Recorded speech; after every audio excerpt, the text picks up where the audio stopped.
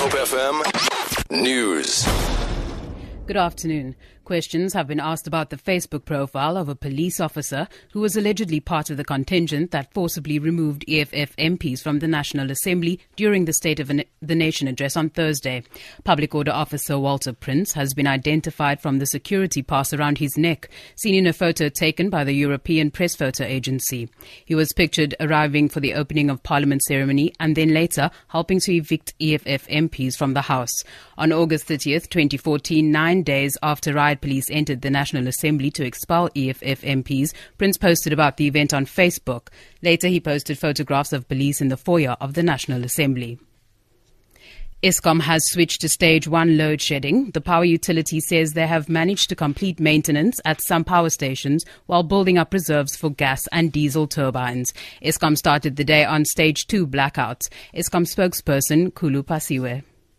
From 12 o'clock this afternoon, we moved from stage 2 to stage 1, and the reason for that is that we have some of our generators back online, and as a result, and that's why we are now moving to stage 1. And actually, we may move from or cancel stage 1 before 10 o'clock. The City of Cape Town says they have made significant strides in combating crime. Statistics by the Metro Police Department show they have confiscated more than 80 illegal firearms last year, compared to just under 50 in 2013. They also made 2,500 drug-related arrests in 2014. Mayoral Committee member for Safety and Security, JP Smith, says they plan to sharpen their systems to be even more effective in the future. We were doing some very blunt policing work, not very clever work, and what we've done is really sharpened our system. So increasingly intelligence-driven work with crime analysts, investigators. We have a gang and drug task force that is dedicated. So we've assembled a good team that's working smart, that has good technology to back them up, whether it's ShotSpotter or Ceasefire. We're using every technology available with a good crack team.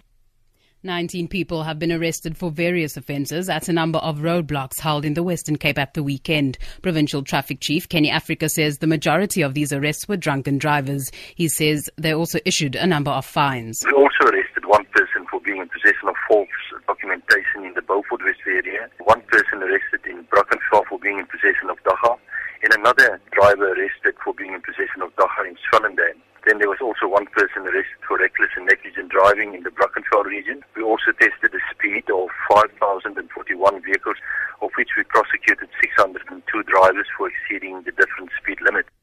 And finally, Ster-Kinekor says it achieved its biggest box office for a single day since 1995, following the Valentine Day release of the much-hyped kinky film 50 Shades of Grey.